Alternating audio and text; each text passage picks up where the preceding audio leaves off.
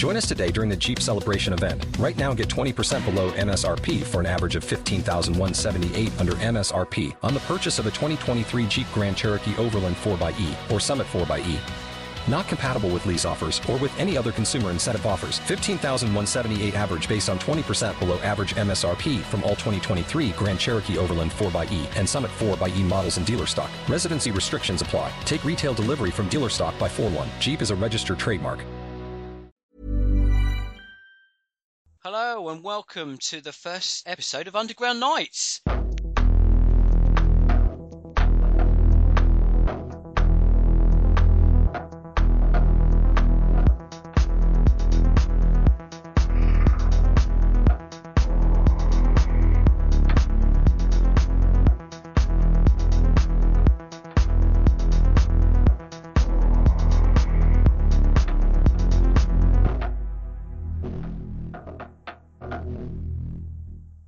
Evening, James. Evening, mate. How you doing?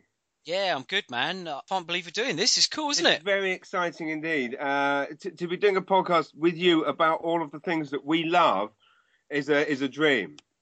Mate, it was mad how this came about, to be fair. I mean, we're not the same, really. I mean, you have a degree in feminism, you read The Guardian, and you hate football. Yeah. Pretty much, you're on my shit list before we've even got anywhere. But right, well, likewise, as a sun-reading football fan, but this is the wonderful thing, I think, about people that are into niche things, and by niche things, I mean kind of genre films and so forth, is that, for the most part, from conventions and stuff I've been to, I get on with everyone that likes the same kind of films as me, because there's not many of us about. Like, in the Venn diagram of life, the crossover of people that are into underground cinema, you can bond over this one thing, and this is what's great about our friendship developing. I mean, do you want to say a bit about how we came into contact with each other? Yeah, it was. Well, you wrote a book about the films of Danny Dyer, and I thought I was literally the only person out there who really liked his films, and then went on this mad quest to watch all of them. And during my research for this, bugger me, somebody already, not only had somebody else done this already, they'd written a book about it. Right, and as you say, I mean, if you were gonna pick who was the author of a book on Danny Dyer films, you wouldn't necessarily pick someone with a degree in feminism. But I think this is the wonderful thing in life, is that I like to live a very rich and varied life. So while I might enjoy a night at the theatre, I will also be the first one out there buying, the Toxic Avenger 3: Last Temptation of Toxie on Blu-ray. I'm a cultural weirdo, basically. Ditto. I mean, I think when I saw you tweeting about a film called Hyena, that was the kick for me. I thought, do you know what? I want to do a podcast with this guy, because we are so singing from the same hymn sheet, unexpectedly, admittedly, but definitely from the same hymn sheet. Yeah, absolutely. And it's funny you mentioned Hyena. I mean, that is, as you've rightly pointed out, it's one of the best films in recent years. It's almost certainly one of the best British crime movies since Long Good Friday. And everything about, well, how I heard about that film is bizarre, in that I, as you know, collect vinyl, and I've bought soundtracks before from Death Waltz Records, because they release, films like, Cannibal Holocaust and so forth on vinyl. And I got their, email newsletter, and there was this new soundtrack done by the band The for this film Hyena. Now, I'd heard nothing about this film. And granted, I do live in Canada now, so I'm not as in tune to what's going on in England. But I tried, there is a thing called the internet, so I do hear a lot of stuff. And what was weird was I loved the soundtrack artwork so much that I then Googled the film, and immediately that morning then bought it on iTunes, watched it, couldn't believe how awesome it is, because really that film sums up a lot that's interesting about modern film, is that, and this will lead into what we're talking about later, but you take a genre like the British crime movie, it's kind of got a dirty name now. Like, people are sick, they think there's too many British crime films, it's been done, but then suddenly this film comes along that takes a completely different angle, done beautifully, and you can reinvent a genre, which is what they did. And as you say, it's a weird thing. I discovered a new film through vinyl. That doesn't happen often. Mate, again, another thing we do have in common is traipsing around record shops buying vinyl. Did you see on Sunday I bought on Her Majesty's Secret Service? I saw that. God. Mint condition, the vinyl. The sleeve, mate, it's 45 years old. Of course the sleeve's going to have some wear. Yeah. But it just blew my mind, crawling around on my hands and knees underneath shelving, finding all these old US imports.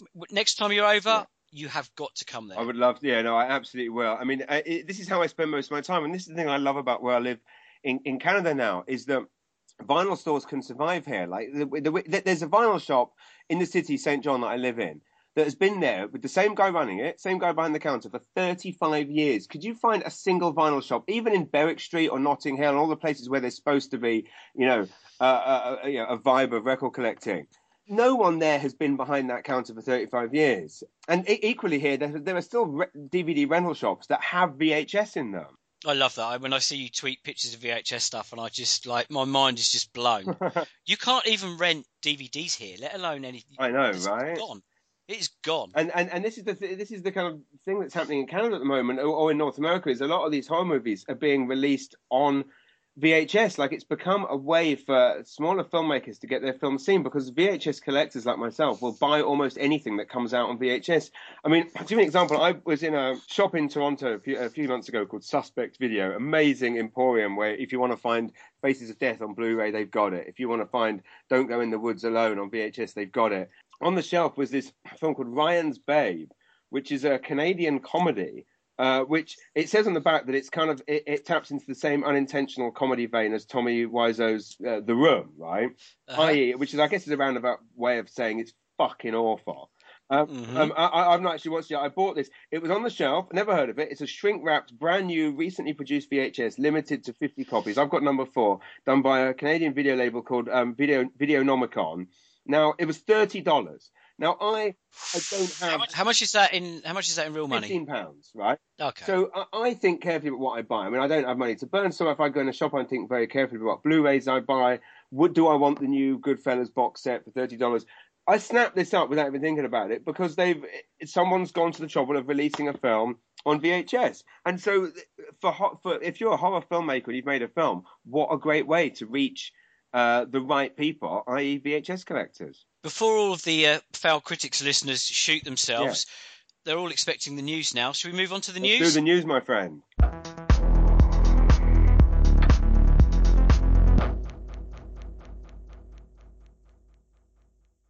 So this week's news, not a lot going on, to be fair, outside of sort of celebrity madness, but today, Sundance did release a couple of premieres that they're going to be hosting in 2016. The first one is the follow-up to Tusk, the new Kevin Smith film, which is called Yoga Hosers, which is a Canadian film set in Canada. Do you know about this? Did you watch Tusk, James? I haven't seen it, no, but it's an interesting phenomenon, which is that obviously a lot of Hollywood movies are shot in Canada, and lots of my, a very good comedian friend of mine, Derek Segar, actually is in White House Down because they shot there here for cost reasons. But what's interesting is how many American films are being shot in Canada and based and set in Canada. Oh yeah, this is all set in Canada. It's part of a trilogy. You've got Tusk, Yoga Hosers, and I can't remember the name of the third one. I think it might have the word moose in the title. Of course. But Johnny Depp is back in this. Wow. He was in the first one, and you have to think, well, why is Johnny Depp, appearing in this weird kind of Kevin Smith small budget film? It's because his daughter's in it. Right. She stars along Kevin Smith's daughter. It's also obviously because it's awesome. And this is, I think, the great thing about, there's all those phrases you hear, like, one for the show, two for the money. And George Clooney said something about how he acts for free, but gets paid to sit in a trailer. And similarly, with someone like Johnny Depp, he does these big budget movies, which some are well received, some aren't.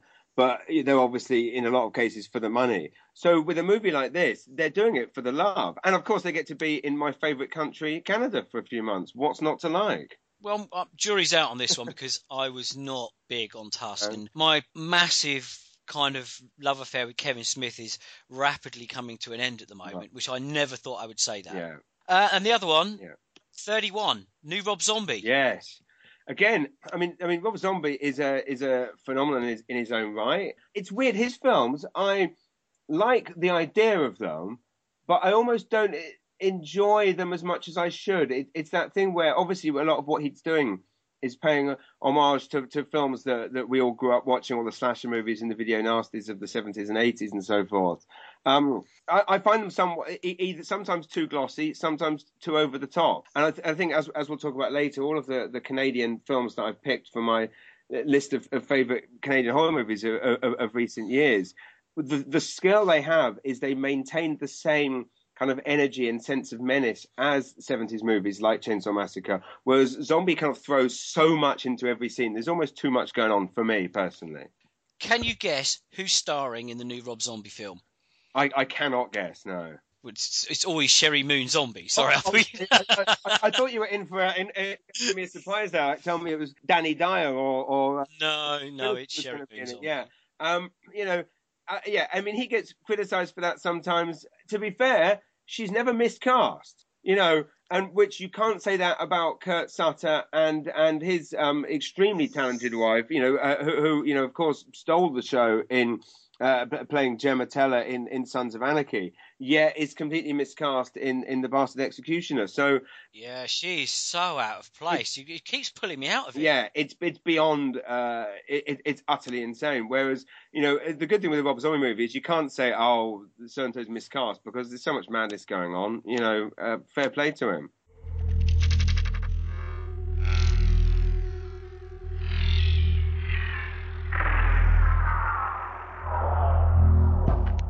We continue our adventures through Canadian cinema, where James and I are both going to pick our top 3 Canadian films. Yeah. Right, James, if you start with your number 3. My number 3 it is a Canadian film that, again, I admit I didn't know was Canadian, even though I knew the director was Canadian, Videodrome, which was one of the first horror movies I saw at a very young age. And, of course, what an amazing horror movie in that it combines kind of psychological and, real gore with VHS, which the whole film really for a child of the video nasty generation as I am, it was an absolute dream, because that's how I felt watching this shit come to life. For him was how I felt when I was watching an old pirate copy of the Texas Chainsaw Massacre. So it's one of those movies which, again, not only terrified the living daylights out of me as a child, but continues to do so to this day. And only 2 weeks ago, I was in Toronto and I bought an original lobby card, a Videodrome, from a cool shop there called Hollywood Canteen. So I think most people listening will have either heard of the film or certainly seen it. But Videodrome, for me, one of the all-time greats. Yep, no, I've seen it. Do you know what? I've not rewatched it for a long time, because I think I'm a bit older than you, and I used to have a paper round. Right. And in 1983, when this came out, I would have just started my paper round. The newsagents where I worked from had a big library of tapes you could rent. Awesome. And if you're a paperboy, you could have your wages paid double if you took VHS rentals. Genius. That is genius. And so I spent the entire 80s watching an awful lot of VHS movies. Gorgeous. I mean, just hearing that, it makes me drool, to be honest. There's nothing I love more than finding a dusty pile of VHS, and those glory days of old. I miss them a lot, I tell you. Okay, well, my number 3 is a film I think that somebody posted to you. Did you ever find out who sent it? Because it's Ginger Snaps. Yeah, and again, one of my favourites as well. I didn't know. I mean, for the listeners, I received in the post a copy. It was actually Ginger Snaps 2. It was the sequel. Okay. Ginger Snaps Unleashed. And you're right. I wrote to you straight afterwards saying, did you send me a copy of Ginger Snaps? And you didn't. So did I get to the bottom of it? No. The only possible, explanation for this is that I ordered it drunk, which does happen. One of the downsides of the internet is, of course, that you get drunk and you go on Facebook and eBay and suddenly discover that you've ordered a shitload of stuff that you didn't know. But at least it was something good. For those that haven't seen it, it's back in 2000, Canadian horror. It's directed by a John called John Fawcett, but I don't really know what else he's gone on to do. Do you? I don't know. No. Because I have seen the sequels. I have to say, they ain't great. No, I mean they're not great. I mean the thing with the original is that it is a bona fide classic, and unlike a lot of horror movies which we're probably going to talk about on this series, it was acknowledged as such at the time of release. This isn't, even though it wasn't mainstream in the same way that say Blair Witch became. Ginger Snaps, I remember when it came out, in that I found out about it not through underground means, i.e. a collector's convention or through a fanzine. I read about it through a glowing review in Empire magazine, So oh wow, so it was, yeah. It was properly kind of mainstream essentially. Yeah, I mean, for those that don't know, it's a werewolf pick, essentially, about two teenage sisters. And Catherine Isabel rocks up in this, who I've got a sneaky feeling is going to appear again in at least one of our lists. Right, yeah. Set in a high school, so it ticks all the boxes, but I don't know. I thought the effects in it were just so cool. The story was really it kind of deviated enough from the traditional kind of high school horror. Well, of course, yeah, and also, I mean, it has this kind of underlying thing essentially it's about a girl coming on her period. That's basically what that's the kind of underlying. In the same way, Nightmare on Elm Street 2: Freddy's Revenge is about a guy coming out of the closet. It's this kind of, it's a werewolf movie. With this kind of, which is essentially about a woman coming of age. Yeah, no, and if anyone hasn't seen it, then absolutely that's a must. Moving on to your number two. My number two, I am actually coming up to date with my number two. In that I am always all about the present. I mean, a Videodrome, obviously I mentioned because it's in my mind at the moment because I've seen it recently and recently bought the lobby card for it.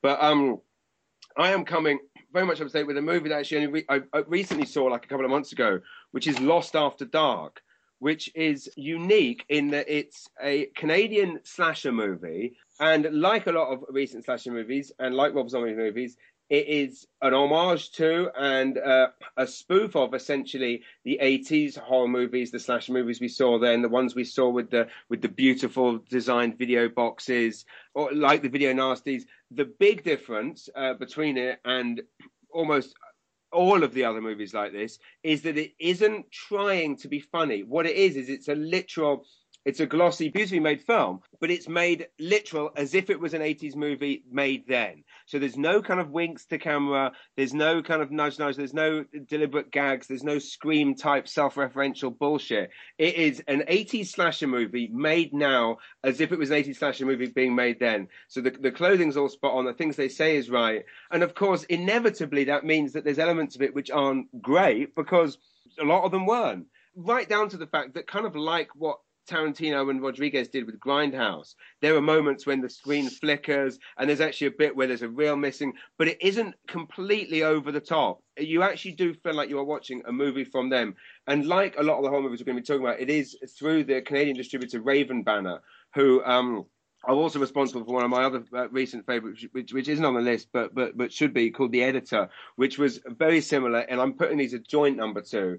The Editor is essentially it's like a 70s Giallo, basically. It's like an Argento movie, and that is slightly more tongue-in-cheek. But again... Slightly. I've seen both of these. Yeah, and it's completely... Yeah, you're right. That is much more overt in its piss-taking. But the difference... The thing about the two of them, unlike a lot of these films, is that they both hold up as beautiful proponents of their respective genres. Lost After Dark, I love. You've nailed it, because it plays it completely straight, apart from the real missing bit, which did throw me a little bit. But there's a reason for it, right? That then becomes twist, right? But I could watch Robert Patrick in anything. As soon as I hear he appeared on screen, that was it. I was all in. Yeah. I think what's interesting about Lost After Dark is right down to the fact that at the end you are waiting for a clever twist, aren't you? Like everything about the film implies and suggests there's going to be a clever twist. Like it's going to be, the killer's going to be someone you weren't expecting, or there's some reason behind it, and films like Scream have kind of conditioned us to expect that. And then when that doesn't happen, and it actually just has a very, very boringly conventional ending, you then realise that what they've cleverly done is toyed with your expectations, that there would be a kind of 90s or noughties / twist on it, and actually there isn't. Those movies in the 80s didn't have a clever twist. It was like it ends, someone gets cut off, and then monster, right? That was it. So in some ways, on so many layers, it's clever. And I guess what I'm trying to say is that by having a shit ending, it's more clever than if it had had a clever ending. If that makes sense.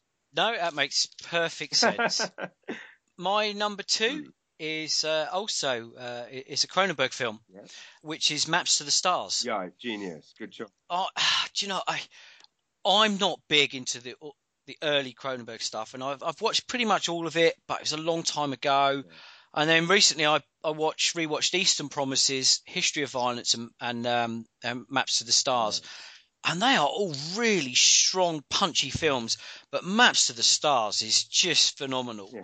The cast is amazing. Julianne Moore, from what I gather, she did 2 films last year, but they put back Maps to the Stars and didn't screen it for Oscars to avoid a conflict. If she hadn't have done that other film, which is the Alzheimer's one, I believe. Right, yeah, which Yeah. is Still Alice, yeah. Yeah, there you go. Yeah. I swear she would have nailed Best Actress for Maps to the Stars. Yeah. It absolutely rips Hollywood a new arsehole. Yeah. The darkness, the backstabbing, it is just brutal. Yeah, I'm taking you've seen this one. Yeah, I have, and I agree, I absolutely love it, and it's. I mean, kudos to you for bringing that up, because it is hugely underrated. I think if you ask most people to name their top 10 Cronenberg films, they wouldn't even think to mention it. And yeah, it's probably, as you rightly say, it's probably his masterpiece. Oh, I just couldn't believe what I was seeing on screen. It is so twisted, so dark, and they carry it off, especially Julianne Moore, effortlessly. You know, the horror unfolding is so real. Yeah, I agree. Yeah, guys, if you've not seen Maps to the Stars, and you know, and as James has mentioned, this has fallen under the radar for a lot of people. You should absolutely seek it out. Yeah, absolutely. Go on, what's your number one? Number one is indeed Wolf Cop. Ah, Which leads us obviously extremely neatly later on to our interview with the director. Wolf Cop, again, is a film that I discovered through the medium of VHS and vinyl. I think on Instagram, I saw someone had mocked up a VHS cover of what it would have looked like if it was, released in the 80s. And that was kind of my first. I'd seen that and I didn't know what it was. But then I went into HMV in St. John, where I live, and I saw Wolf Cop on the shelves, right? The Blu-ray of it. And I just thought, well, what awesome artwork. But as with a lot of films, I thought, can the movie live up to the artwork? So I took a picture of it and then posted it on Instagram. I have a feed that is solely devoted to my collection called Tromaville Citizen, if anyone's interested. And I posted, is this as good as it looks? And I had about 50 responses, which I never normally get that many responses to something. Everyone going, absolutely, it's as awesome as it looks. I did a bit of research and discovered that it was, funded by this essentially CBC-driven competition whereby filmmakers can enter shorts or proposals and then they get the money for a full feature. And I went back to HMV the next morning and actually waited for it to open to buy it. And I don't know how many people listening to this, how many people across the world have stood outside an HMV at 9 o'clock in the morning waiting for the shop to open so they could buy Wolf Cop on Blu-ray. And I absolutely love it. It's set in a small town in Canada. I live in a small town in Canada. So the wonderful thing about the build-up to the film is that I can really relate to the town that he lives in, the environment and everything else. He's also a very heavy drinker, which I also relate to. And really, it was like the most enjoyable 90 minutes I'd spent. And the reason it's my number one, which I'm aware of the fact, as I say, I'm someone that lives in the moment. You ask me what my favorite things are. It's always the thing that I'm into at that time. I've watched Wolf Cop probably more times than any other film in the last 6 months. I also bought the soundtrack on vinyl, which again, it was an awesome band they had called Shooting Guns. So I've listened to the soundtrack more than any other record on my record player for the last 6 months. So all I can really do is implore people, American listeners, like it's on American Netflix, British. I don't know. Is it on British Netflix? Have you seen it there? It's on. It's on. We discuss this in a minute, but it's on Amazon Prime. Oh, that's right. Yeah, that's right. So it's available to watch. Bottom line is. Oh, it's also on Film 4 in a couple of weeks' time. Oh, is it? Well, there we go. Talk about Topical. I love the spirit of it. I love the atmosphere. I love the story behind it. That too is a Raven Banner film, which those who don't know, Raven Banner's a Canadian horror distributor, which has become in North America almost a seal of quality for horror fans. Like, there's a lot of horror movies made. The wonderful thing about Canada is, of course, we mentioned before, there's still video rental shops and so forth. But a film like Wolf Cop finds its way into HMV. And genre fans, and this is the same the world over, still want to own the physical thing. So a lot of horror movies that I've seen recently, I think actually Lost After Dark, which was the last one on my list, I actually discovered that in Walmart. I mean, the most corporate and biggest corporation imaginable. And yet I discover, as a genre fan that reads all of the horror magazines, I'm on all the websites all the time, Horror VHS Collectors Unite on Facebook. And yet the way that I discovered Lost After Dark, another Raven Banner film, was by seeing it on the shelves in Walmart. So Raven Banner really are the reason why these films kind of get. It's a seal of quality amongst horror fans. So it's Wolf Cop, and I love it. I've got nothing to add to that apart from that I love Wolf Cop, and we discussed that in way more detail with the director shortly. My number one is American Mary. Good call. I love the Soska sisters, and although caveat their recent work, but this just seemed to come out of nowhere. Right. And Catherine Isabel again is absolutely amazing in this. You've got this broke medical student who, for money ends up doing this procedure in what they call the body modification kind of arena, where these guys want things like bifurcated tongues or weird piercings or all manner of weird and wonderful things. And so she takes on these jobs to essentially pay her way through college. But then something really terrible and dark happens, and she ends up leaving college and doing this full time, along with this vicious revenge film. Yeah. So you've got the two kind of, and I thought it blew my mind.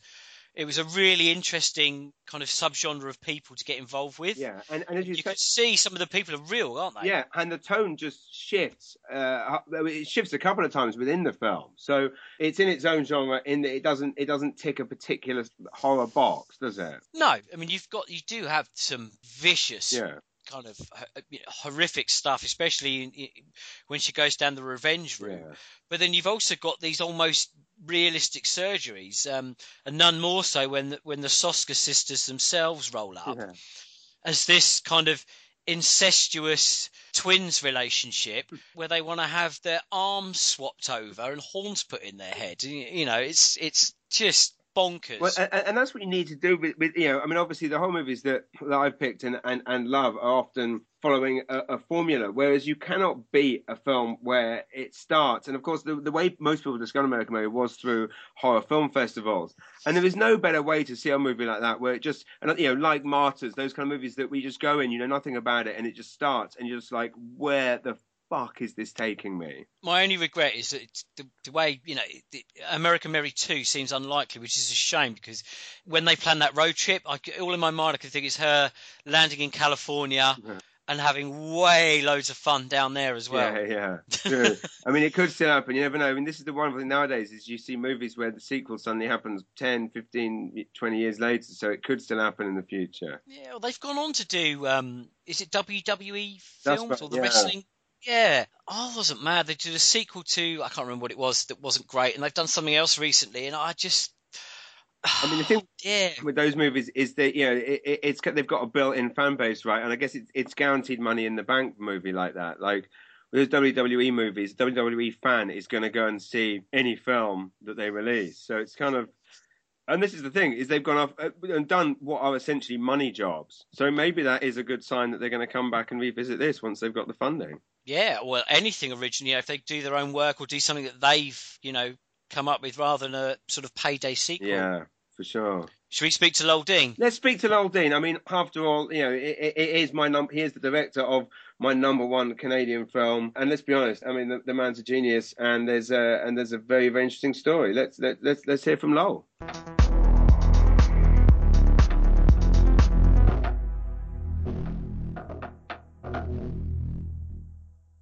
I know a bit of the history behind the genesis of Wolf Cop, but I just wondered if you could kind of talk us through kind of how it was conceived and how financing came in and then distribution. Obviously, it's become this kind of colossal success. How was that process? It was a long and winding road, honestly. It was the development to get the movie made was probably harder than making a movie itself, I would say, which is saying something for independent film. And, it was a pretty cool experience. I just really wanted to make a high concept movie. I love like high concept B movies, and I just remember, I don't know what it was exactly, but I feel like I saw like one of the Twilight movies, and I was like, this is a werewolf now, like the shirtless teen boy in love who like morphs into like a CGI puppy, and I just remember thinking like, this is not right. We need a cooler werewolf. So I think a lot of it kind of came out of me wanting to make a badass werewolf, something more like when I was a really young kid, I loved Teen Wolf, and then you get older and you see like American Werewolf in London and things like that, and it's like, where are these werewolves? So it was me wanting to make just a high concept, crazy film, and I'm from Saskatchewan in Canada, and our film industry was kind of at a really low point at the time, and there wasn't a lot going on, and I said like, well, damn it, let's just get some people together and let's make a movie, and we were going to do it with nothing, but luckily, some buddies and I, we found enough people who believed in the idea, and rather than just go whole hog and make the movie for $50,000 or something, which was kind of what we were thinking of doing, we said, let's make a concept trailer first, and before we just do it, let's see if there's an audience for it. So I think we had like 40 volunteers on a weekend, and we made a cool little trailer, which I think pretty much sums up the tone of the film itself. And we took that trailer and we started looking for funding.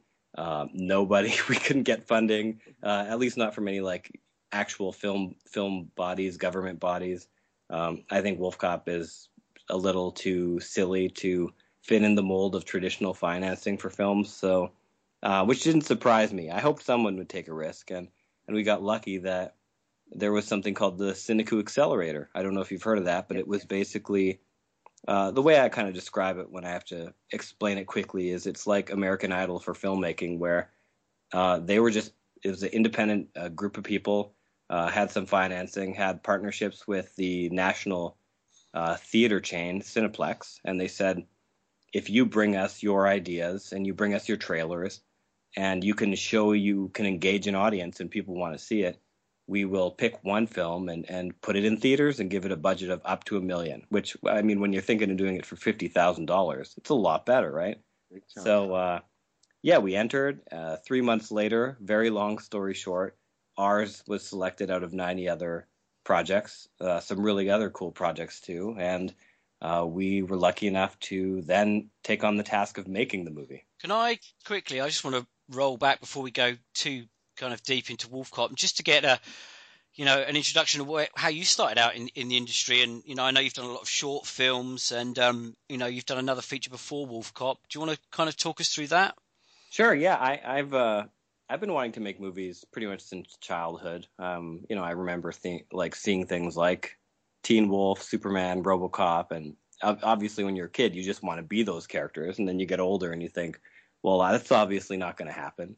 So I might as well make movies. If I'm sure a lot of people don't have that experience, they just watch the movies and love it. But I just got so delusionally in love with filmmaking, I just wanted to make it. So I would just do it ever since I was about 7 or 8.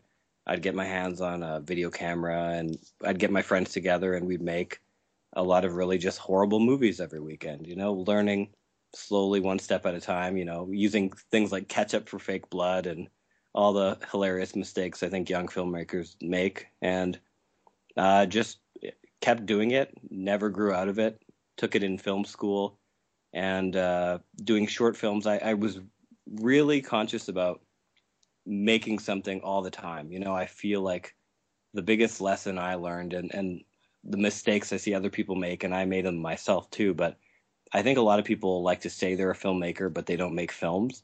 And so for me, it was always important I can't go a year without shooting something, for better or worse. It doesn't mean I'm going to show it to anybody, but at least once a year, you got to make something. And I just kept making short films. And I think about 4 or 5 years ago, I decided I wanted to make features. I felt I was ready. You're never actually ready, but I wanted to make features. I wanted to start with horror because of my idols like Peter Jackson and Sam Raimi. That's kind of, I loved their career and I wanted that as a model. So I wrote a zombie script and I pitched it to a Saskatchewan production company called Mind's Eye. And they said, it's pretty cool, but we're having a hard time getting it sold. It was going to be about $2 million budget because I've never done anything. My short films didn't do any, they didn't rock the world or anything. They weren't Oscar nominated. So they said, why don't you be an assistant to a director on another movie we're making? And that movie was 13 Eerie, which ended up being my first feature. And it's another long, ridiculous story, but basically I was hired to be Roger Christian's assistant. And part of my duties was storyboarding the whole film, being involved with, every meeting he went to. And about literally 2 weeks before the movie started production, they found out that Roger's citizenship to become Canadian hasn't gone through. He's actually from the UK. And because of that, they were going to lose like a big chunk of their financing, like a third of the budget, unless they got a Canadian director. And I was, standing right there, and I'd storyboarded the whole movie. So Roger agreed to let me direct the film. And it was a crazy experience. I basically say I was baptized in blood. I was thrown in. The budget was over $3 million, and prior to that, I had only done things at $500 short films. So it was a crazy trial by fire, but invaluable experience to get me to Wolf Cop for sure. And what's amazing is, like you say, I mean, some people talk about wanting to do something creative. People say that they want to write a book or whatever, and actually, you can be that thing if you just start doing it. So actually, even though it was a baptism by blood for you, you had been making films. You hadn't just been talking about wanting to be a director and a filmmaker for years. You'd actually been doing it, and that, like all of the great directors, that's what they do. That's how you train for it, right? Oh, for sure. I think the people who do it and keep doing it are the people who, it's like a drug, I'm sure it's no different for comedy, but it's like you can't turn it off. You're doing it. You just need to do it. And that's why I think some people were like, why the hell is this kid getting to suddenly direct this movie? Because, it's a pretty quick jump from director's assistant to directing the movie. And I think, it might have looked like, oh, this guy just was given a crazy break. But there's a reason I believe I was in that room, because I was pushing to get my own film made and obsessed with it. So, yeah, whenever anyone gives me excuses on, the 50 reasons they can't make their short film or get their script written, it's like, well, that's fine. It's all well and good. But if you really want to do it, you'll do it. Yeah, that's it. And you're right. It is exactly like comedy in that, quite often when a stand-up suddenly gets their big break, and people talk about it as like, where did they come from? And it's like, well, they have been performing in pubs for 5, 10, however many years. No one knew about it, but they were compelled to do it in the same way you were compelled to make films, even though there's no money in it. And it's the same thing with comedy in all creative fields. If comedians in between big paying gigs, well, guess what? They're still performing. If a writer is not being paid to write their next novel, they are still writing. It's not only your passion, but it's just you're compelled to do it. Oh yeah, that's for damn sure. I mean, I've barely worked since Wolf Cop, but I've been writing scripts just for myself. Just keeping busy on the hopes that once I'm done Wolf Cop 2, I can get another one going. You just work for yourself. Yeah.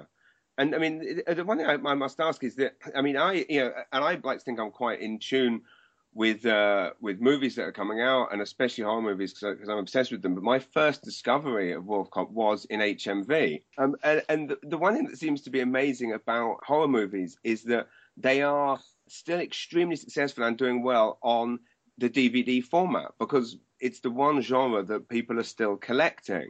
Yep, totally.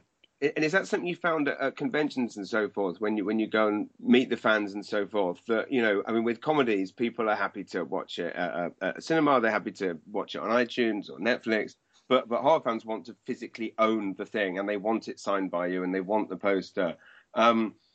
Is that why the Canadian horror film industry is certainly from an outsider looking in, it looks like it's incredibly it's booming right now?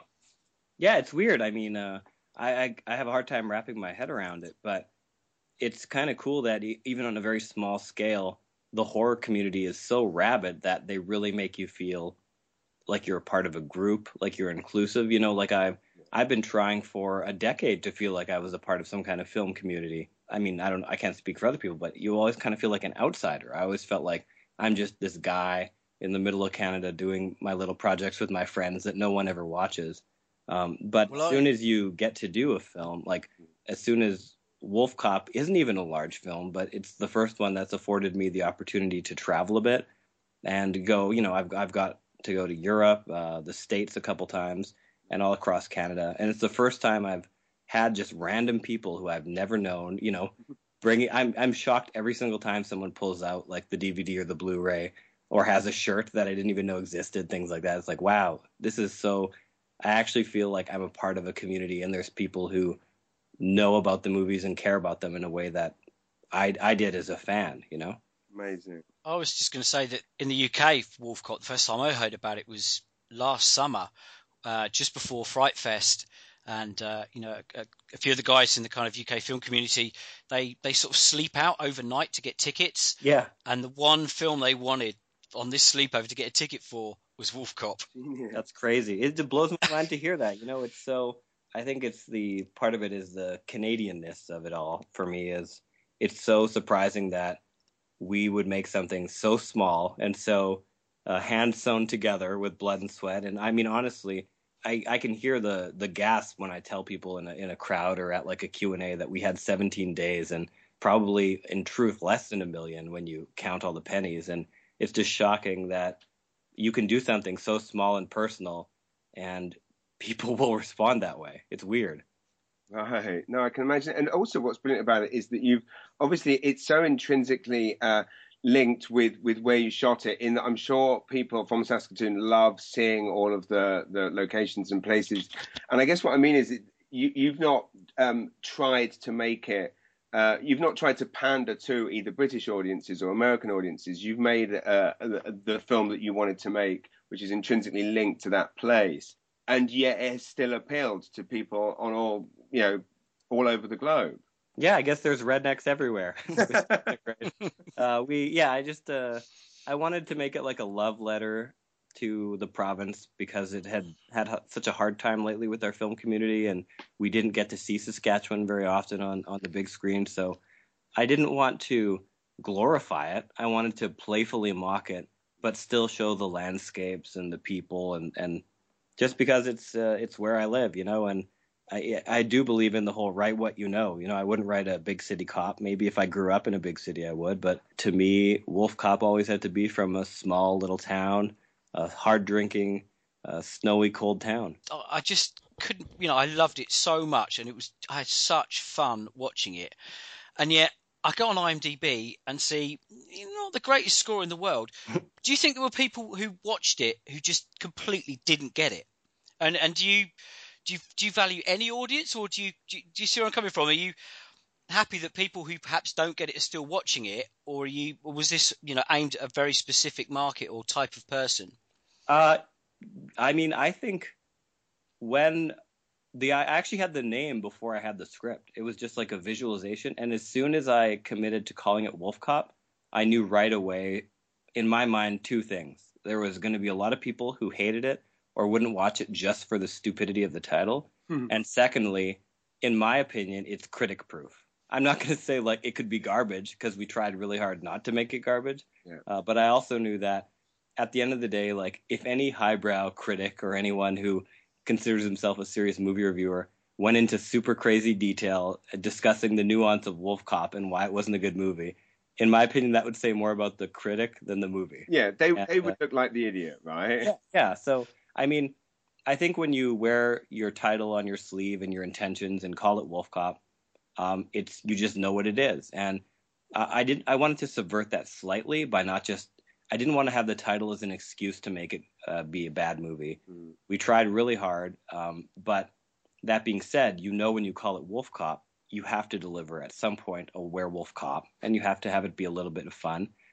We didn't have the budget to make it be a wall-to-wall wolf cop driving around. Originally, I wanted it to be at least another 10 more minutes of, shooting and face ripping off and such, but you just make those calls in prep, and we couldn't afford it. So we said, okay, let's just make the best Wolf Cop we can. And hopefully if people like it, we can do more of the craziness in the sequel. Well, I actually looked online just to see if any of the highbrow UK press had in fact tried to have a pop at it, and none of them had. In fact, The Guardian gave you a really good review. Yeah. That's crazy. I mean, I actually think we've gotten a lot more goodwill than I expected, truthfully.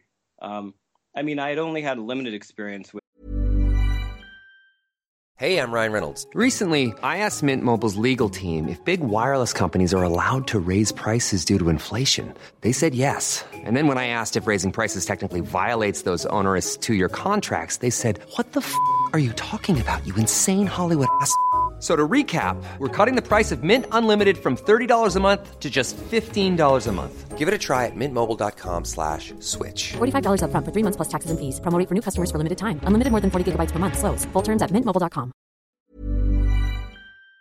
With critics and reviews with 13 Eerie, and they were not too kind to that one. But again, I could tell I'm not going to say like it didn't bother me, but it wasn't a personal film to me. So I was like, okay, well, these are all lessons, right? In what people want and don't want. And so when it came time to Wolf Cop, I knew my feelings could be hurt by bad reviews, but still, weirdly, they didn't. You know, going through the whole Cineku experience, people rate your trailer, they review you, and I had a good 3 months of people ripping into it or liking it. And it's crazy, but you grow to not be bothered. You kind of get a thick skin because you realize it's so easy to just say, this is crap. You know, it's so easy to go on Twitter and just write one sentence. And I've probably even done it a long time ago before I was in film and realized how much work it is. And yeah, I think most people who get it are pretty kind to us. And if they don't, it doesn't bother me if someone says I didn't like it. That's fine. I'm not going to engage with them. I usually engage only with people who liked it. But I mean, the world is big and full of a lot of projects, and people always want to say their opinion. That's the world we live in right now, I think. You mentioned the IMDb rating, but like if you go look at like the press that it was designed for, whether it's Fangoria, Rue Morgue, and all of these magazines and Bloody Disgusting, you know, it's one of the best reviewed films in recent years, but by the right people. And I'd say things like the IMDb rating almost stem from like being a victim of your own success, which is that this film became such a colossal thing and has gone so far and wide that actually all the people who normally wouldn't pick up a film with that title are watching it because it's correct on Netflix, because it's an HMV, because it's everywhere to be found. Whereas traditionally, a lot of in inverted commas underground horror movies are only seen by the target fan base, whereas this has been seen by everyone. Yeah, and honestly, the only reviews that matter to me, frankly, are the people we made it for. For me, it's the horror fans, it's the horror community. So if I get a bad review from a horror fan or someone who's super into werewolf films, then I'm like, crap. But by and large, you know, the people who we've been engaging with since before we made the movie, the werewolf fans, the horror fans, they seem to like it or champion it enough that I feel like we didn't totally screw up. You know, it's like, okay, because there were times, especially as we were making the movie, there were definite moments and definite scenes where I was like, we are ruining everything. This is not scary. This is not funny, etc. The werewolf doesn't look good. You know, you go through all those things where you're insecure about, but and I do think it could have been scarier and crazier, but I know why it wasn't. You know, just as always, there's budget things and time things, and sometimes you don't know until you sit in a theater. You know, that was the beautiful part about making this movie was I got to sit in a theater and with a packed crowd of people who I don't even know and see their reactions. So I feel very lucky to have the opportunity to do a sequel because I now feel more than ever I get what people want. I mean, this is what I liked about it was I felt like I really, really liked those characters and you know you're there with them, and that's what that build up did for me. But that's good. I'm glad you say that because there was like always the debate and always the worry going in. Is this too From Dusk Till Dawn? You know, does it feel like too weird of a tonal shift from the first half to the second half? But no, I definitely didn't think it was weird. Good. We just, you go with your gut, but you're never sure. Do you want to give us any kind of scoop on Wolf Cop 2? No, we really want to know. I feel like I'm just waiting right now for the trigger to be pulled. That we're still trying to pull together some financing, and hopefully, if all is right with the world, we'll be shooting in the next month or two. Wow. So I'm just honestly on standby. I've got the script written. It's gone through several drafts and lots of feedback from the producers, and I've started storyboarding. Emerson Ziffel, our effects artist, has started designing new things, which I don't really want to talk about yet, but it's going to be crazy. I've tried not to say too much, but I'm assuming Leo hasn't had a shave since the first one. I hope not. I haven't seen him in a while, so I hope he's just ripped because he'll be, he'll be definitely, it's all over, he's going to be going through a lot of stuff. And I've already warned him. He's read the script, so he knows it's not as easy on Wolf Cop. This one definitely, he takes a shit kicking, and it's all about, to me, I love sequels more than usually the first film, and because I love getting over the origin and just playing, learning the character. And so for me, actually, a funny fact is I actually started writing Wolf Cop 2 before I even wrote the first Wolf Cop. And because I thought, what's crazier than a movie called Wolf Cop 2, coming out of nowhere. But I was just going to say, I realized pretty quickly that wasn't going to fly, because people were like, well, this is too weird. But I kind of thought, Wolf Cop, do you really need an origin? And everyone said, yes, you do. But now I'm actually like a kid in the playground now, because it's going to be, Tina will be back, Lou will be back, he's going to face an enemy. He's going to start the movie thinking he's awesome, because, wouldn't you if you were him? He's walking around like, this is my town, I'm a werewolf cop. Yeah.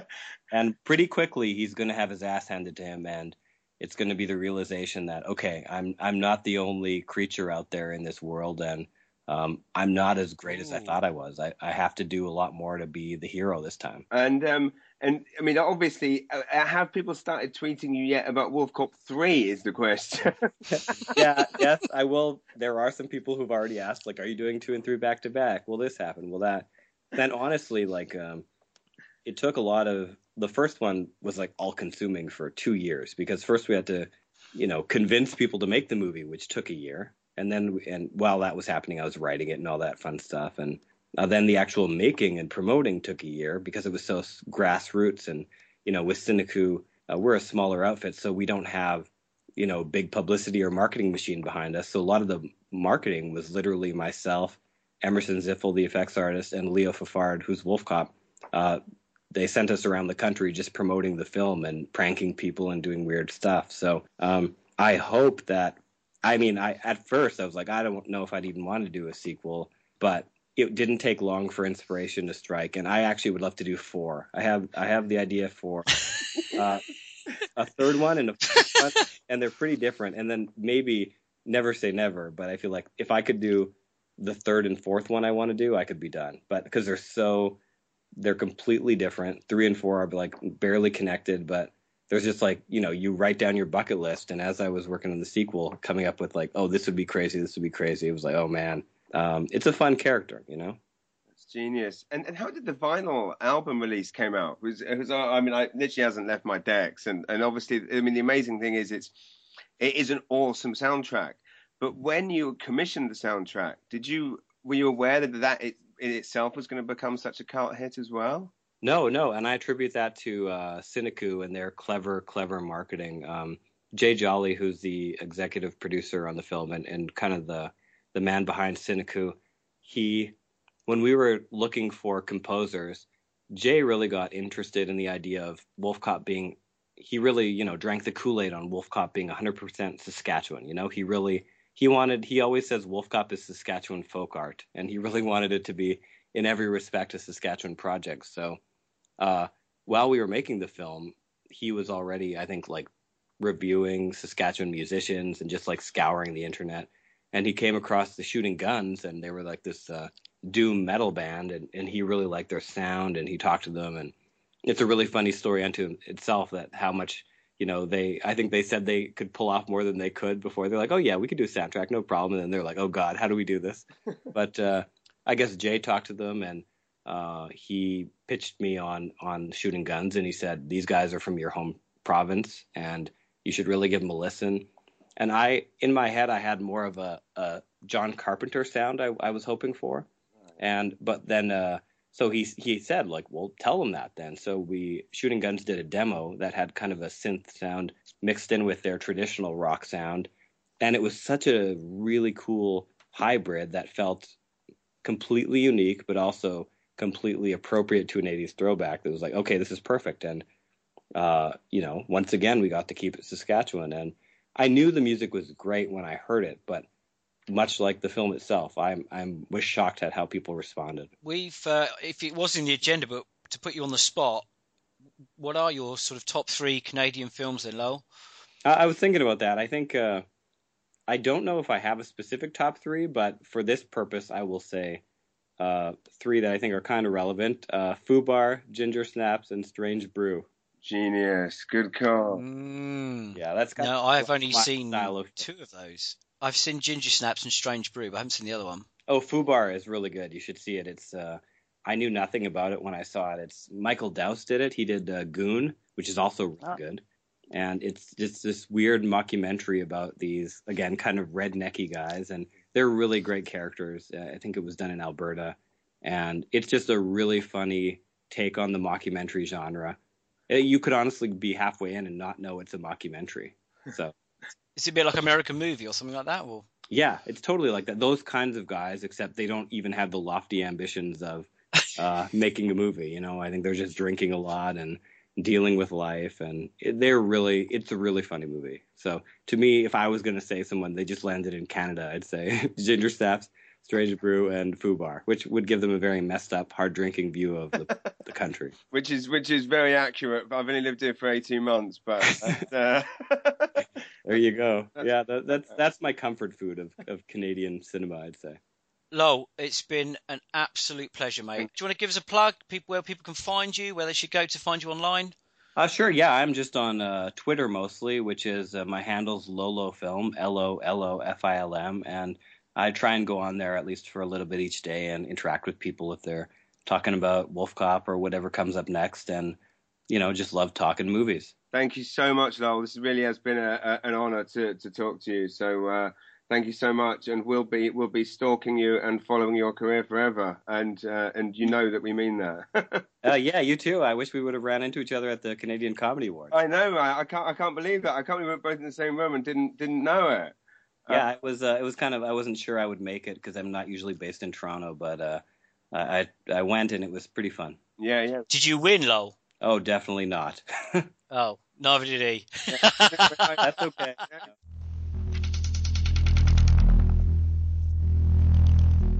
You're listening to Underground Nights with James Mullinger and Paul Field. This podcast is a part of the Failed Media network of podcasts. Check out the slightly shambolic weekly Failed Critics podcast with me, Owen Hughes, and our host Steve Norman at our website, failedcritics.com, where you can also read more about James and Paul. I promise it isn't always about the Hunger Games. Back to Underground Nights.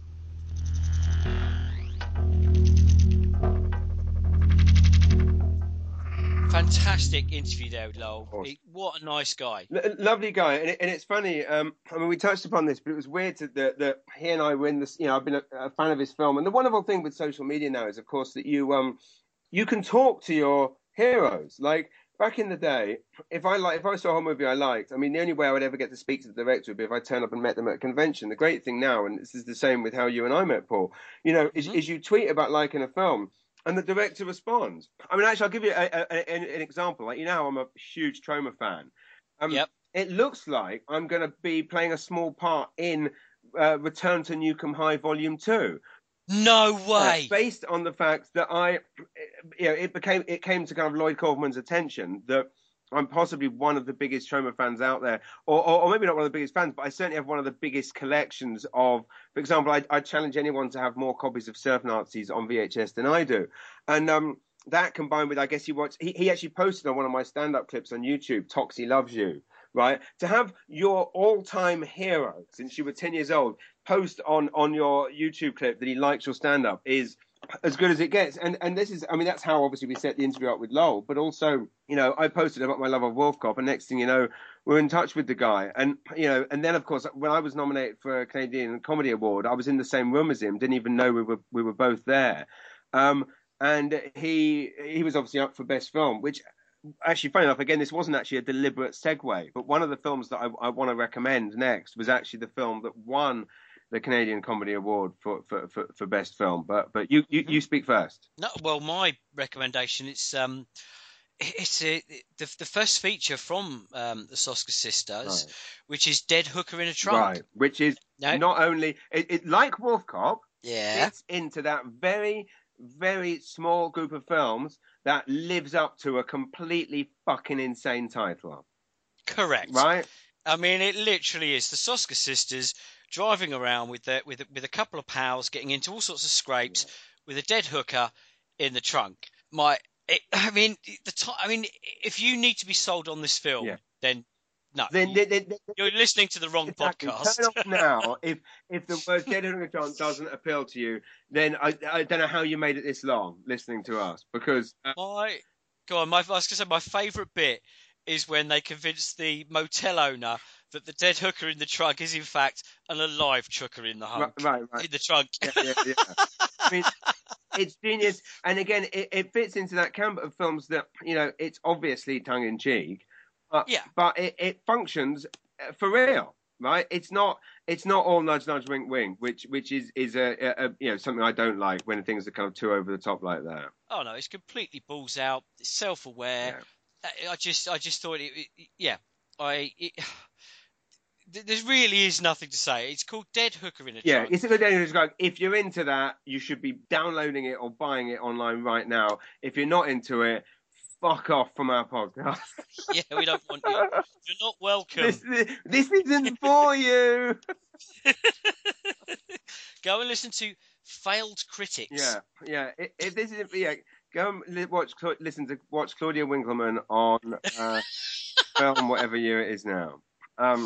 Well, my recommendation, as I say, is the film that won best film at the Canadian Comedy Awards. And I'm proud to say, well, I was nominated for an award for best live show, and my TV series was nominated for best director, but I didn't win. Neither did Wolf Cop, so I can live with myself. If Wolf Cop wasn't good enough and I'm not, well, I can live with that. But the winner was a worthy winner. It was a film called How to Be Deadly.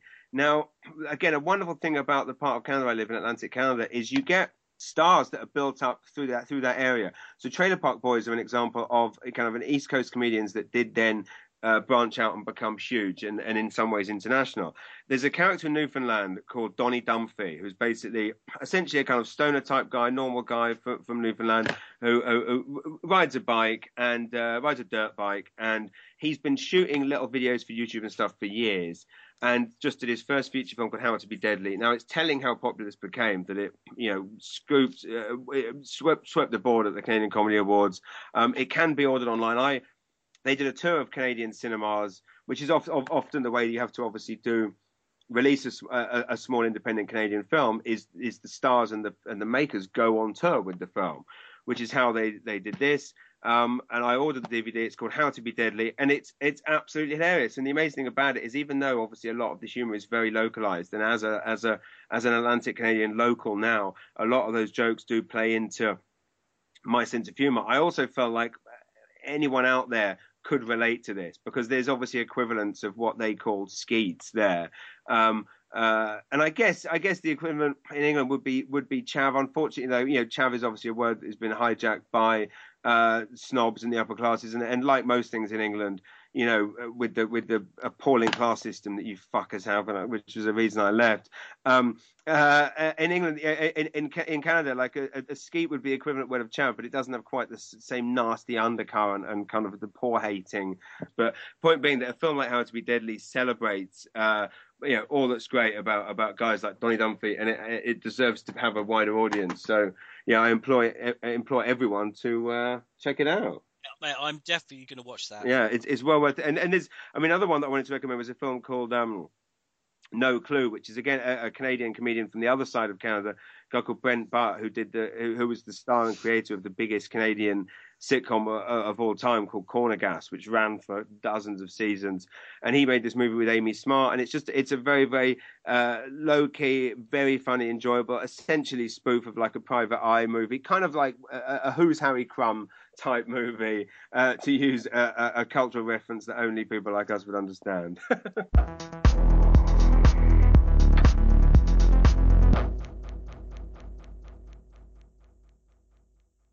Right. Lastly, we don't normally do new releases on this show, but over at Failed Critics, they seem reluctant somehow to tackle Gaspar Noé's Love 3D. Right. And why were they reluctant to cover it? Was it because they're offended by the hardcore sexual nature of this film? I think that, and the fact that the new Hunger Games film is out this week. Right, and they like shit films. They love shit films over at Fail Critics.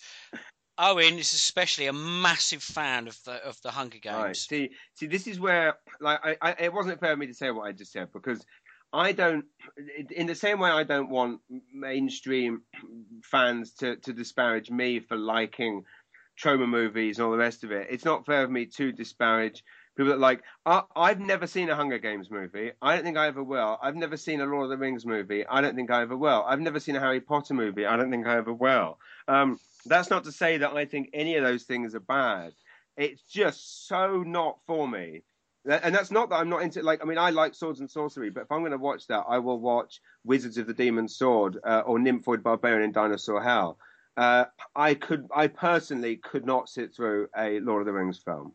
No, do you know what? And you're quite right. And it is about not being for you. And funny enough, that our friend Mr. Danny Dyer had a tear up this week with Mark Kermode. Oh, did he? Did you? Yeah. Tell me. On the Twitter. Yeah, he called him out and just like started going on. You know, have you not seen my short? Right. And was Kermode responding? Yeah. He said apparently some well-paid actor on the BBC has been having a pop at me and all this. And Danny Dyer's, replied to him and said, you call me out by name, you mug, and all this. Right. Interesting. I mean, yeah, it's interesting, the war between the two of them, because, I'm obviously a fan of a lot of the work that Kermode's done over the years. As a teenager, I would listen to, it was him that kind of got me into The Exorcist. He was the first person to be championing the work of Tarantino, which is what makes his hatred of Danny Dyer so bizarre. And it also kind of goes back to the class system thing I was talking about, whereby, it just seems odd to me that it's deemed acceptable for, a middle-class critic to impersonate very badly the voice of a working-class actor who is undeniably talented. You don't have to like everything Danny Dyer's ever done. In the same way, Mark Kermode wouldn't have a job if everyone had to agree with every word he said.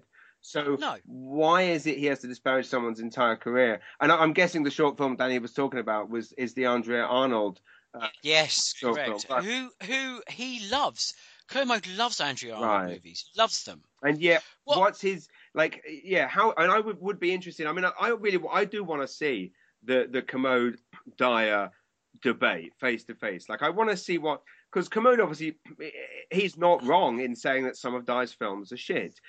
The only other person I know that would agree with that so vociferously is Danny Dyer himself. But to kind of disparage Dyer's entire career, I know we're going off the point here because this is last time. But yeah, as you say, Kermode loves the work of Andrea Arnold, and there's no doubt that Danny is spectacular in her film. But that's interesting to hear. I will check out that. You've got to look.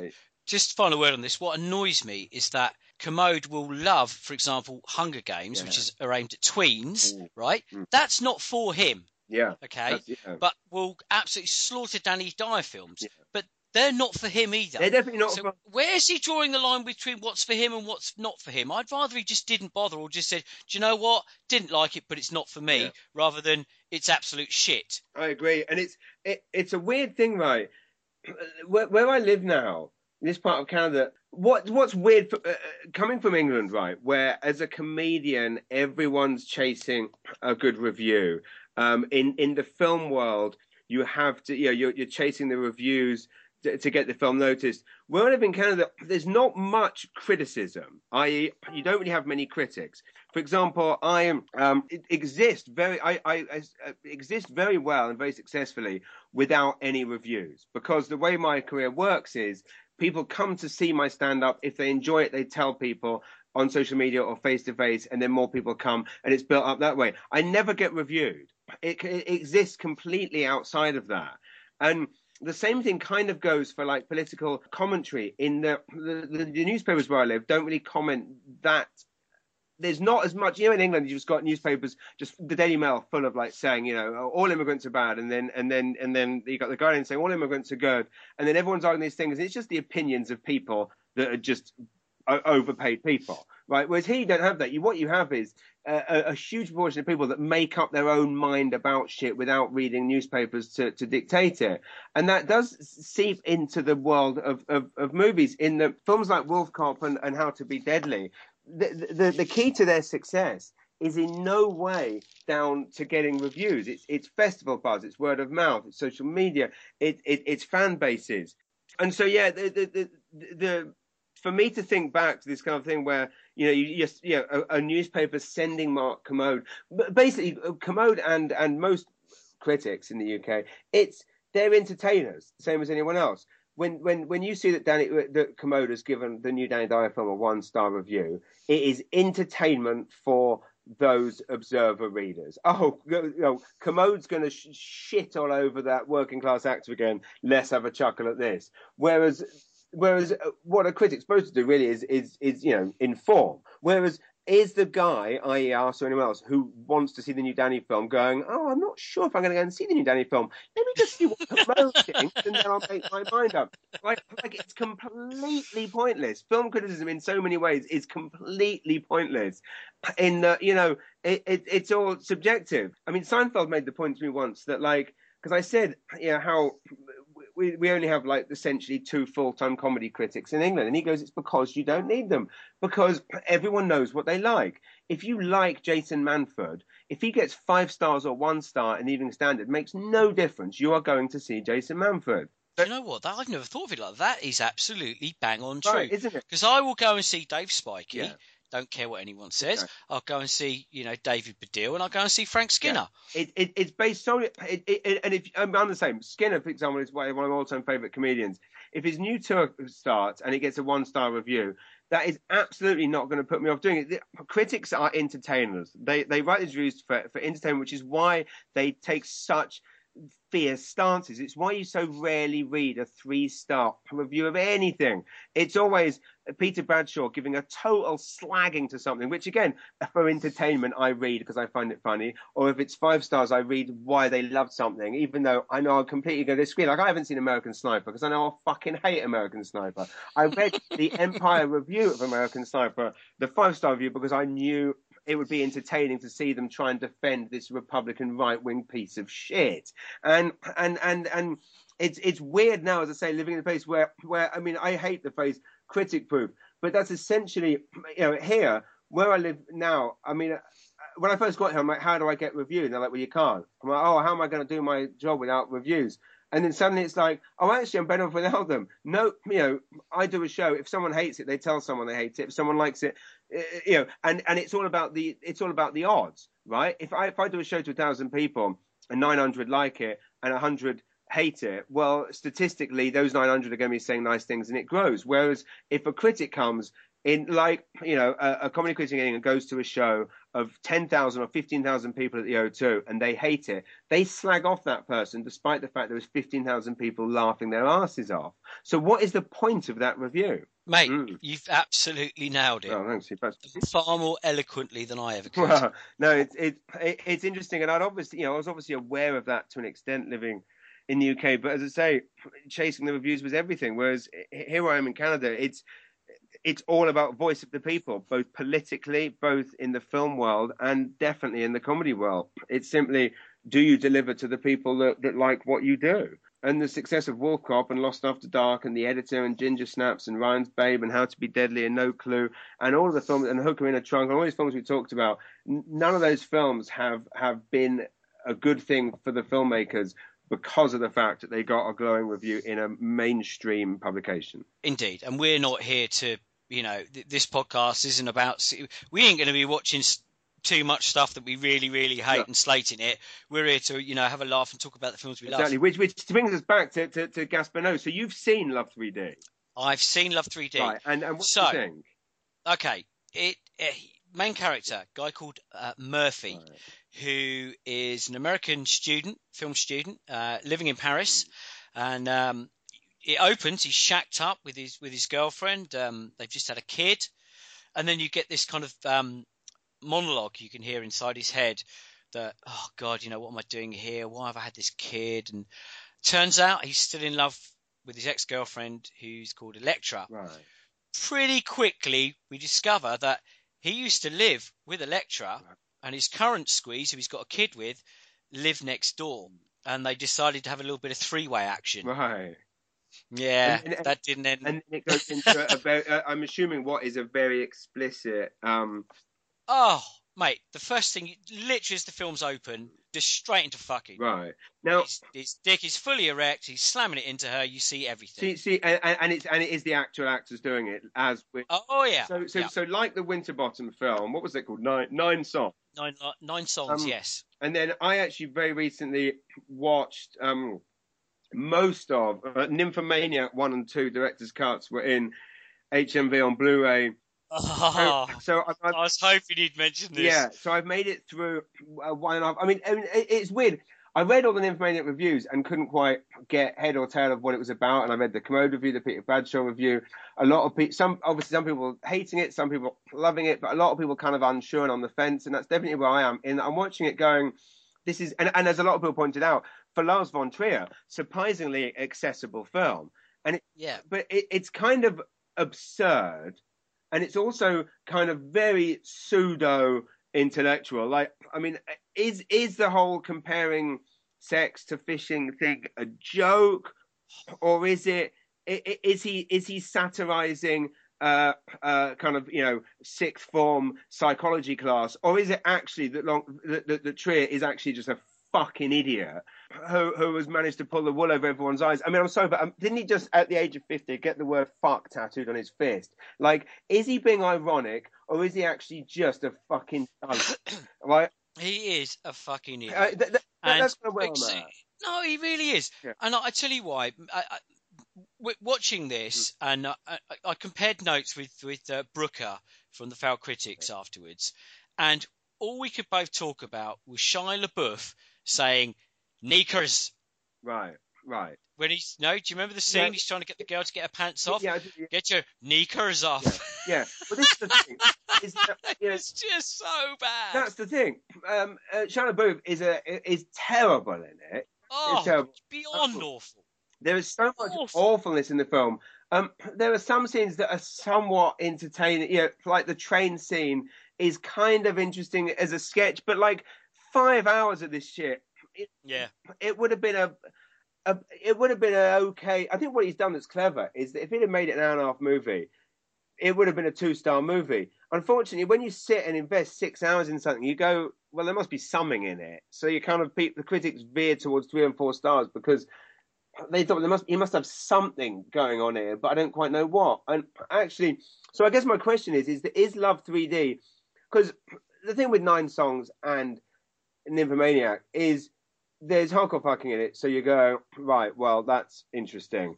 It's no longer interesting. So does Love 3D have something else to it? It does, but I can see why it's going to turn a lot of people off, for a better phrase. Right. So you've got, this guy, student, Paris, girlfriend, cheats on her, gets the neighbour up the duff, because he has his threesome, but then girlfriend goes away for the day. He can't leave the next door girl alone, so he goes back there. She gets pregnant, and then it flashes back. Right. And you kind of see his relationship with the original girl, Electra, from the start almost. It's very non-linear, so it keeps jumping backwards and forwards. But Gaspar Noé here, I think, is taking the piss. Right. Yeah, there's almost like flashbacks to. There's a hotel in the right at the start in their bedroom, which looks like it's come straight out of Enter the Void with a little sign above it. Yeah. And then you've had the scene in the sex club in this with the really music. Yeah. The alleyway is there from Irreversible. Right, which Irreversible, which is an example of, in my opinion, a great film that is obviously full of extremely shocking imagery. Yeah. But to me worked. Oh yeah. Love is like he's taken it's almost like a mixture of Irreversible and Enter the Void. Yeah. But he's turned the dial down a bit. The camera work isn't. I had a headache for about an hour afterwards. Right. After Love 3D. But if you watch Irreversible or Enter the Void, you're looking at a couple of hours. It's just so spinny. It's just so kinetic the whole time. The colours. Thomas Bangalter is doing that soundtrack. It's just relentless. Right. Whereas this is a little bit more accessible. In fact, probably his most accessible film. Yeah. So the music isn't as aggressive, the camera work isn't as aggressive. There's almost a narrative. Right.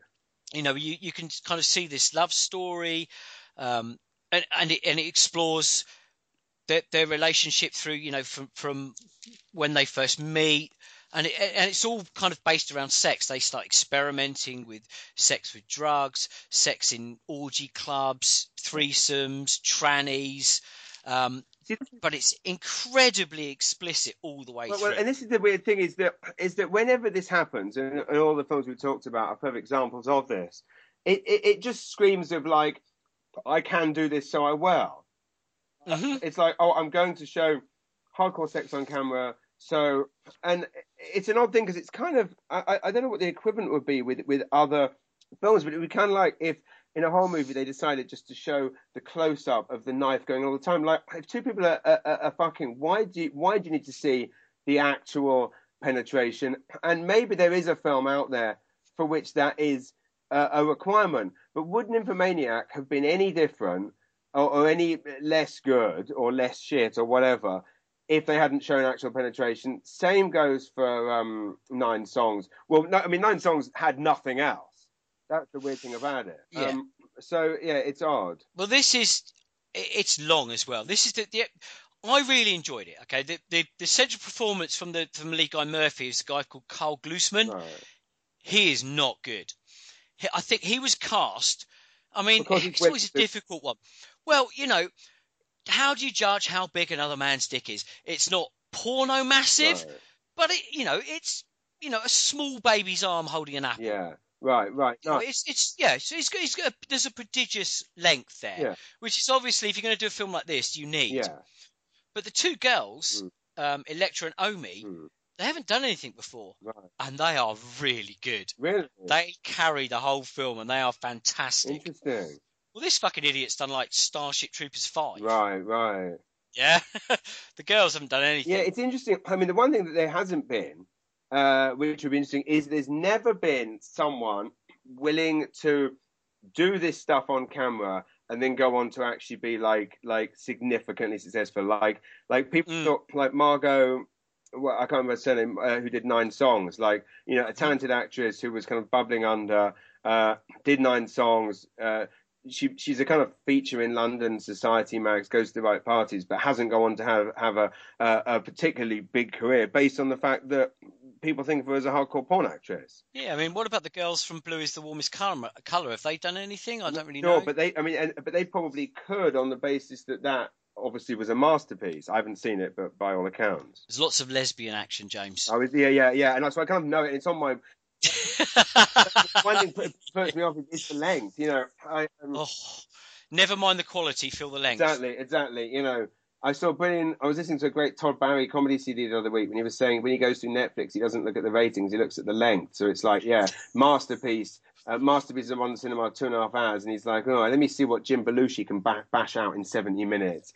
And that's kind of where I'm at. Yeah, I mean, I think, you know, it's going to get a lot of traction. It is going to be a cult film. I think my annoyance is that I didn't see it.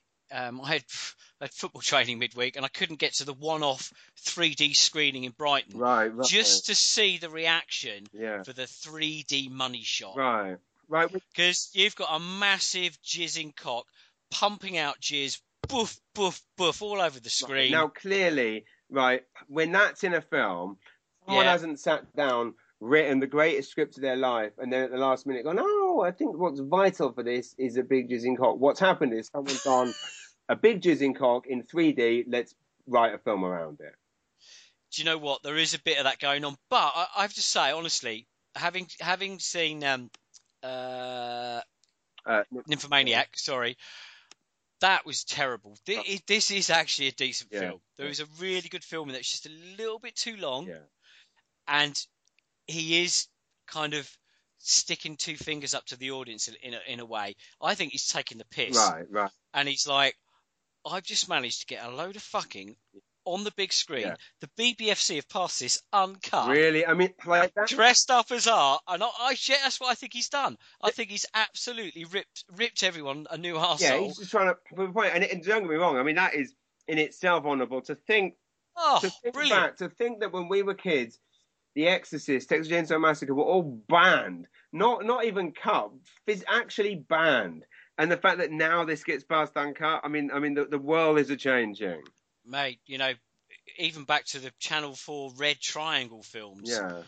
Do you remember these? Yeah. All this like kind of underground naughty cinema, which you know as a kid you'd watch late night on a 12-inch black and white in your bedroom on the off chance of seeing a nipple. Yeah, exactly. That's exactly it.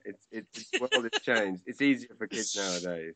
Yeah, the bastards. It's like finding a porno mag in the woods in Maidenhead. Exactly. Like now, it's just weird. It's a weird thing that as a child, if you wanted to see a naked lady on a Monday, you'd have to make a plan that Saturday to go into the shop, shoplift probably a Playboy, take it to the woods, open it up, and there it is, a naked lady. Now, an 11-year-old boy is sat in class, and in his pocket, purchased by his mother, is a device that has every porn in the world ever in his pocket.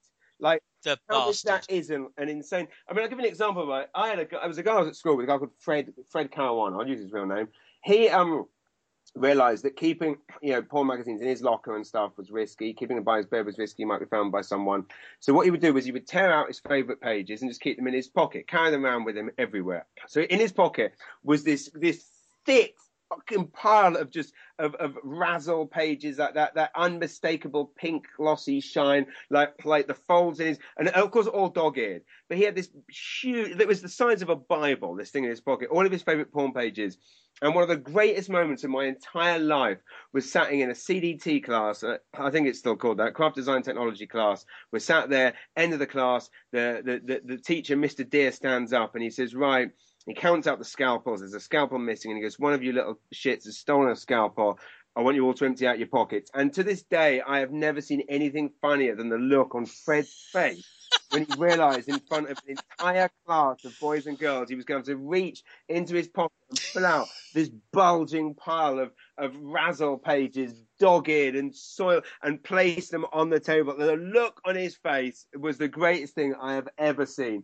Fred's pocket, mate. And nowadays, every child in the world doesn't just have their favourite porns in their pocket. They have every single porn ever made, every video. Like, and don't forget, like, that was, I'm talking about a picture of a naked lady. These kids now, at the age of 10, they type fisting in, boom, it's there. It's a terrible world, but I'm sure my sons are going to enjoy it when they're teenagers. Fred's Pocket. There's the episode title right there. Fred's Pocket. Hashtag Fred's Pocket. Fred's Pocket. Find us on Instagram with hashtag Fred's Pocket. On that bombshell. We're done. Anything to plug? Just check out my website at jamesmanager.com. I don't know if this is going live, but there's a movie that has been made about my life that is coming out next year, and they're currently doing test screenings in London. So I hope you'll go to one of those, Paul. I'll send you the details. Yeah, where's my invite? Well, you're not on Facebook. Fucking hell, mate. I'm NFI, not fucking invited. I actually just got the invitation during this podcast. So I will send you the Facebook link, which I assume you'll be able to click on, even though obviously not on Facebook. But it's in Soho somewhere in a week or two. Nice. It's called The Comedian's Guide to Survival. So if anyone has an interest in that, the Twitter handle is Comedian's Guide. Just keep in touch. Email me at james@jamesmanager.com. I've got nothing to plug. Well, yes, you'll be at the test screening for my film, and you can see what you think. There you go. Yeah. Thanks, James. Thank you, mate. Mad love, brother. See you soon. Nice one. Live the dream. Take care.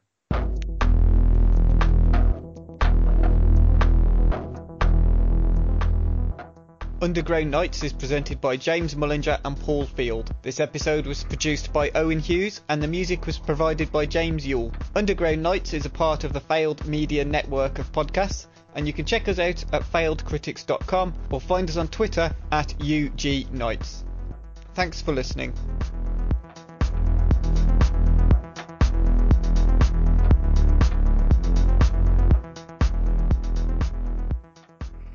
Right, yeah. To put my cock away and then I'm good to go.